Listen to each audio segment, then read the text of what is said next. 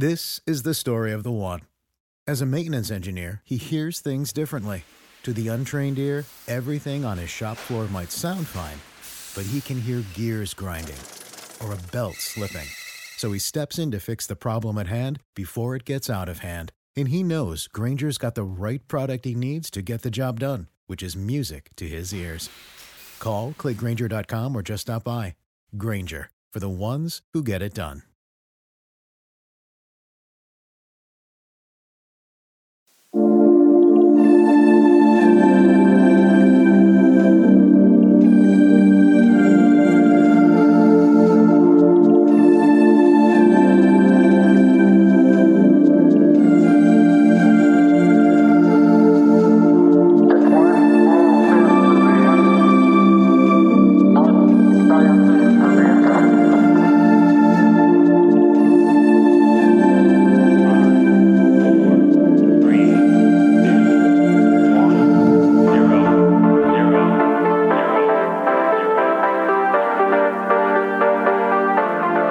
Hello, campers, and welcome to Ohio Mysteries. We will get to our mystery in a moment. I want to thank all of our supporters. If you would like to continue to see us grow, please make sure you hit the subscribe on your favorite podcast app. You can find us on Apple Podcasts, Google Podcasts, iHeartRadio, Spotify, and more. The best way to support us is to share our podcast with friends and family. Thank you for all of our supporters, and now, let's throw another log on the fire, campers. It's time for a new mystery.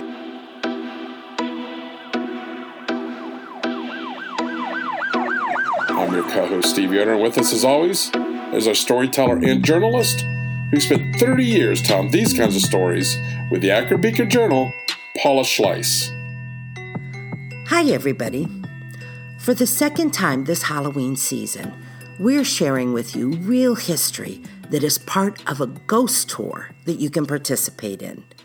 As before, this is not a sponsored episode. We don't have anything to do with these tours. We just thought it would be fun to highlight some stories that give you the option of following up with an in-person visit. After all, October is our favorite month of the year for these kinds of activities. Tonight's story is one of the stops on Black Cat Tales and Tours, a ghost walk in Canton, Ohio. More about that tour at the end of the podcast. First, let's get to this story, and what a unique tale it is. It's about the execution of Christian Bachtel in 1833, the first murder in Canton, and the first hanging in Stark County. What makes this one so unique is we don't have to guess what happened in the hours leading up to Bachtel killing his wife, or use forensics to determine how he carried it out, or even guess about what was in his mind as he left his children behind at the bloody murder scene. That's because he wrote it all down before he died, and the story of his life and confession was printed for all to read in the Ohio Repository on November the 29th, 1833. That was about a week after he was executed. And let me tell you, it's a chilling, detailed narrative, even by 21st century standards. And it's heartbreaking on so many levels. For the murder victim, a woman who apparently had never been anything but kind and supportive of her husband. For the 3 children that were made orphans by this act, including the baby who was nursing at the moment her father ended her mom's life. Even for Bachtel himself, an alcoholic who seemed keenly aware of his descent into darkness. Christian Bachtel was born in Maryland in March of 1803. He didn't talk about what had happened to his mom, but mentioned he had lived with his dad till he was 7, then his grandpa till he was 14, then back with his father till he was 18. He admitted he was a rebellious teen who developed an early fondness for whiskey. In his confession, Bachtel wrote, "Whenever liquor was to be obtained, I was sure to get intoxicated. Thus commenced a course of moral depravity which has followed me up to this time." At 18, Bachtel met a woman named Betsy Morrison. She was married, but her husband had left her, and the two of them, in Bechtel's words, contracted habits of intimacy. They lived together for 2 years, unhappy, both of them routinely drunk, and had a child that died the day it was born. Bechtel left Betsy. He blamed her for seducing him. Bechtel moved to Ohio and in 1826 settled at Congress Furnace, that's a crossroads in present-day Canton Township. And there he met Mary Henry. The couple married soon after his arrival on April the 13th, 1826. Now, where Bechtel thought Betsy had been bad for him, Mary was everything he could have hoped for. He wrote, "From the time of my marriage till last winter, we lived happily together. My wife was as kind and affectionate as I could wish. Had I done as well as she did, we might still have lived happily together. All might still have been well." Bechtel worked as a farmhand as he and Mary added 3 children to their family. By 1833, that had 7-year-old Wilhelm, 6-year-old Mary Ann, and 2-year-old Caroline. Mary worked too, sewing and washing for neighbors to help ends meet. Bechtel wrote, "She did all that could be expected of a wife in assisting to provide for and support our growing family." But Bechtel had never surrendered the whiskey habit he'd picked up in his youth. And after several years of marriage, he stopped trying altogether. He was frequently drunk, though he said he never abused Mary in any state. He wrote, "I loved her, ardently and devotedly loved her, at least so far as one in my situation was capable of loving, and my affection for her was the only reason why I was not sooner completely abandoned to gross intoxication." By the winter of 1832, however, Bechtel had hit rock bottom. He was having trouble holding a job. He was deeply in debt. Creditors were pressing him for payment.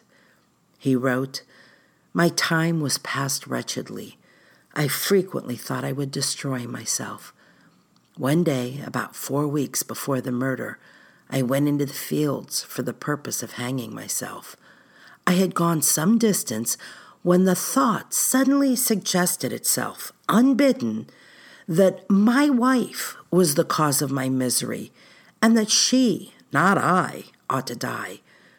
The suggestion came with such force that I immediately turned, as if with a mechanical impulse, for the purpose of returning home and at once ridding me of her as the cause of all my sufferings. But before I reached home, I became more tranquil and took no steps toward carrying my design into execution. But from this time, the demon which had taken possession of my breast was suffered to remain there without my making any effort to expel it. In other words, I frequently contemplated the taking of her life." Bechtel said he never truly suspected Mary had taken another lover, but he did often accuse her of sleeping with a man named Ezra Jones. In his written confession, he apologized to Jones and exonerated him.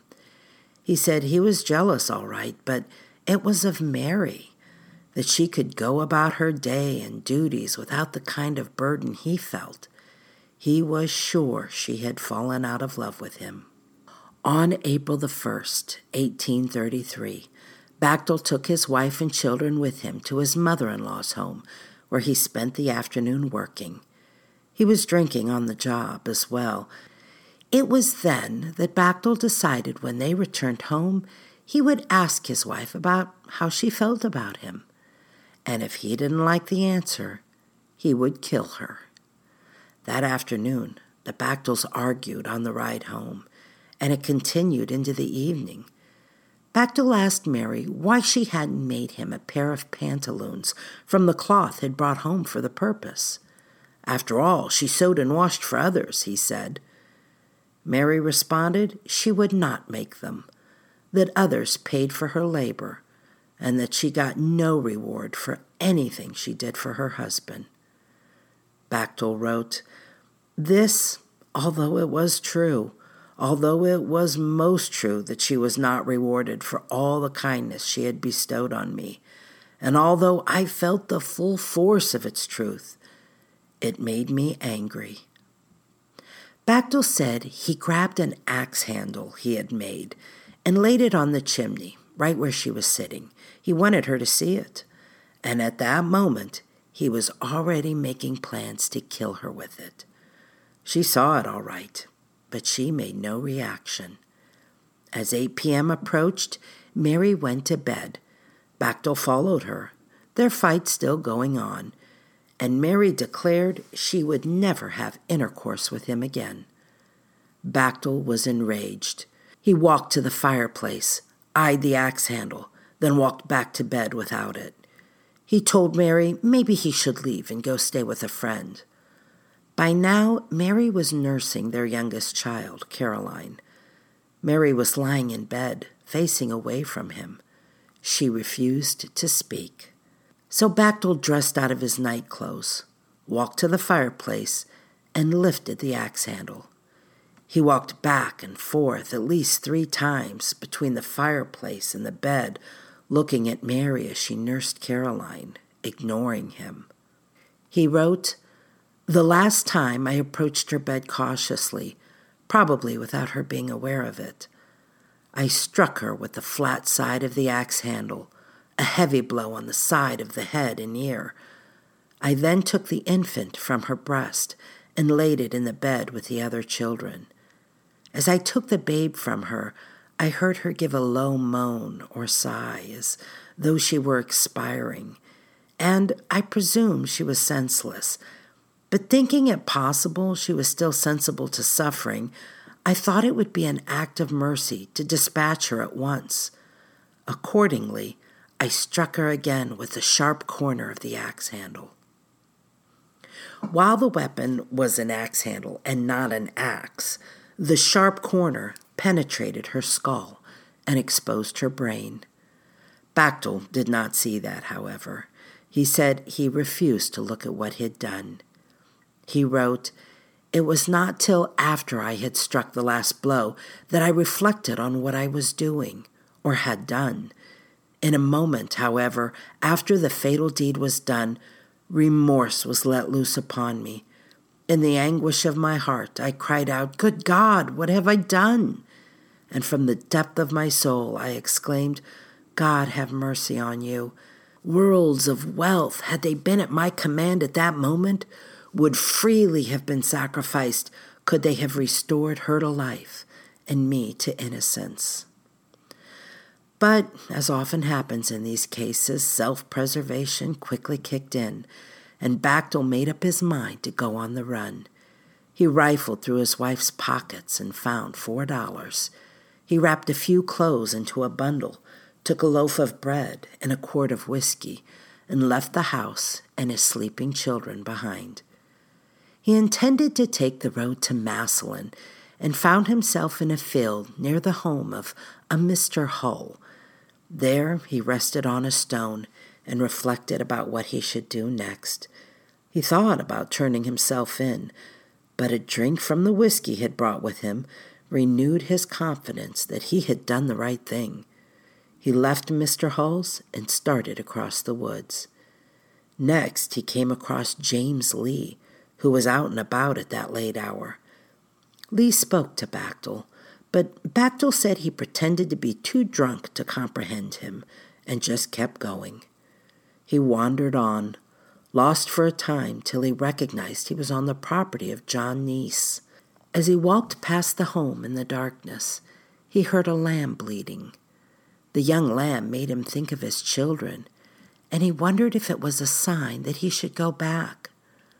But once again he talked himself out of it and continued to walk till about 2 a.m, when he lay down in a field and fell asleep.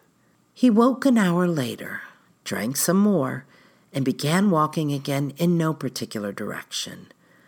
As luck would have it, his random path took him right past the home of his brother-in-law, John Moore. It was now after sunrise, and Moore was out. He saw Bechtel. Bechtel said he was obliged to stop and chat with him for a few minutes, Moore having no idea of what had transpired a few hours earlier.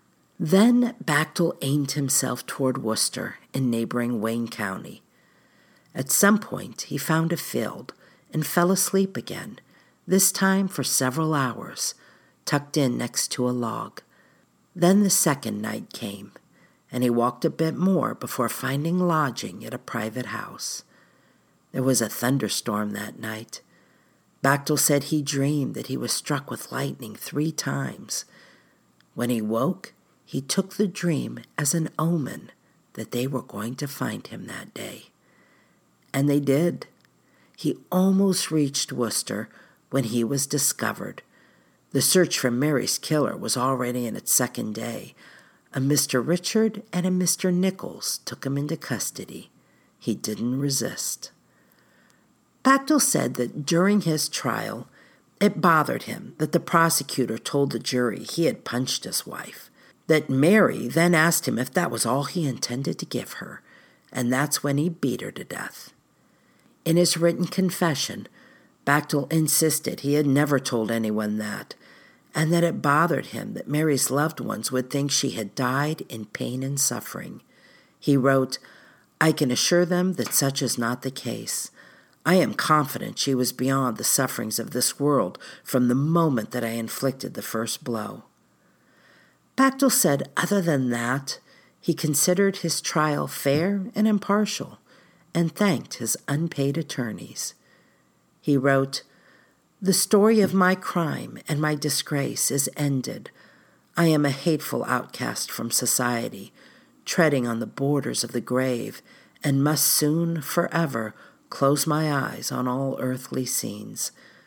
The sun and moon shall continue to rise and set, winter and summer, seed time and harvest, come and return.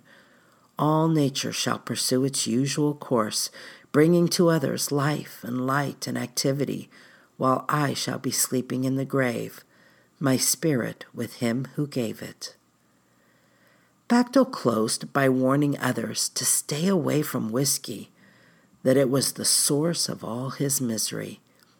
He finished with, "I ask not of the world its charity. I ask not of its commiseration or its sympathy.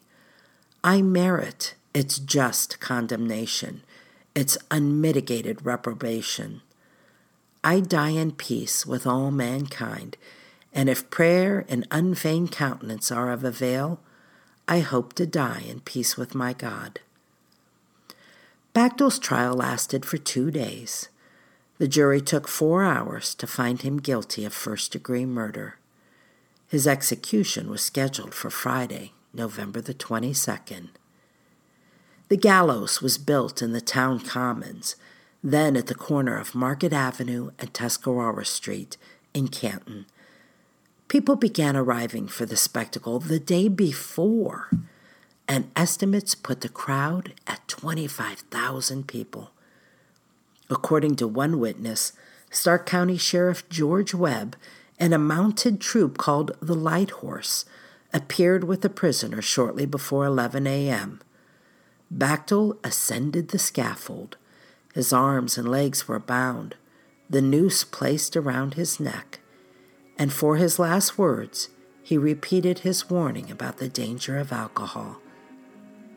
What came next, I can only assume was either a way to draw out the drama for the gathering or to promote Bechtel's misery, or both, because I have never heard of this procedure before. At 11 a.m., with Bechtel standing bound and blind on the gallows, his head in the rope, the sheriff announced, "Christian Bechtel has 1 hour to live." Over the next 60 minutes, he repeated, "Christian Bechtel has 45 minutes to live. Christian Bechtel has 30 minutes to live. Christian Bechtel has 20 minutes to live. Christian Bechtel has 10 minutes to live. Christian Bechtel has 5 minutes to live. Christian Bachtel has 1 minute to live. And finally, Christian Bachtel, your time has come. And then the trap was sprung. The spot where Bachtel was killed is on Black Cat Tales and Tours. That's an outdoor walking tour that covers about 1.5 miles of downtown Canton. The group I see has several walks planned for Fridays and Saturdays in the month of October. You can find Black Cat Tales and Tours on Facebook, but I'll also put a link to their $16 tickets in the episode notes. And if you're operating a ghost tour or Halloween event this year, write us at feedback@ohiomysteries.com. If we can find a great piece of history on one of your stops, we'll share it with our listeners as well. That's it for tonight, listeners. For photos, news, clippings, and more on this and every episode, hop on over to our website, ohiomysteries.com. And we'll see you here next week for another episode of Ohio Mysteries.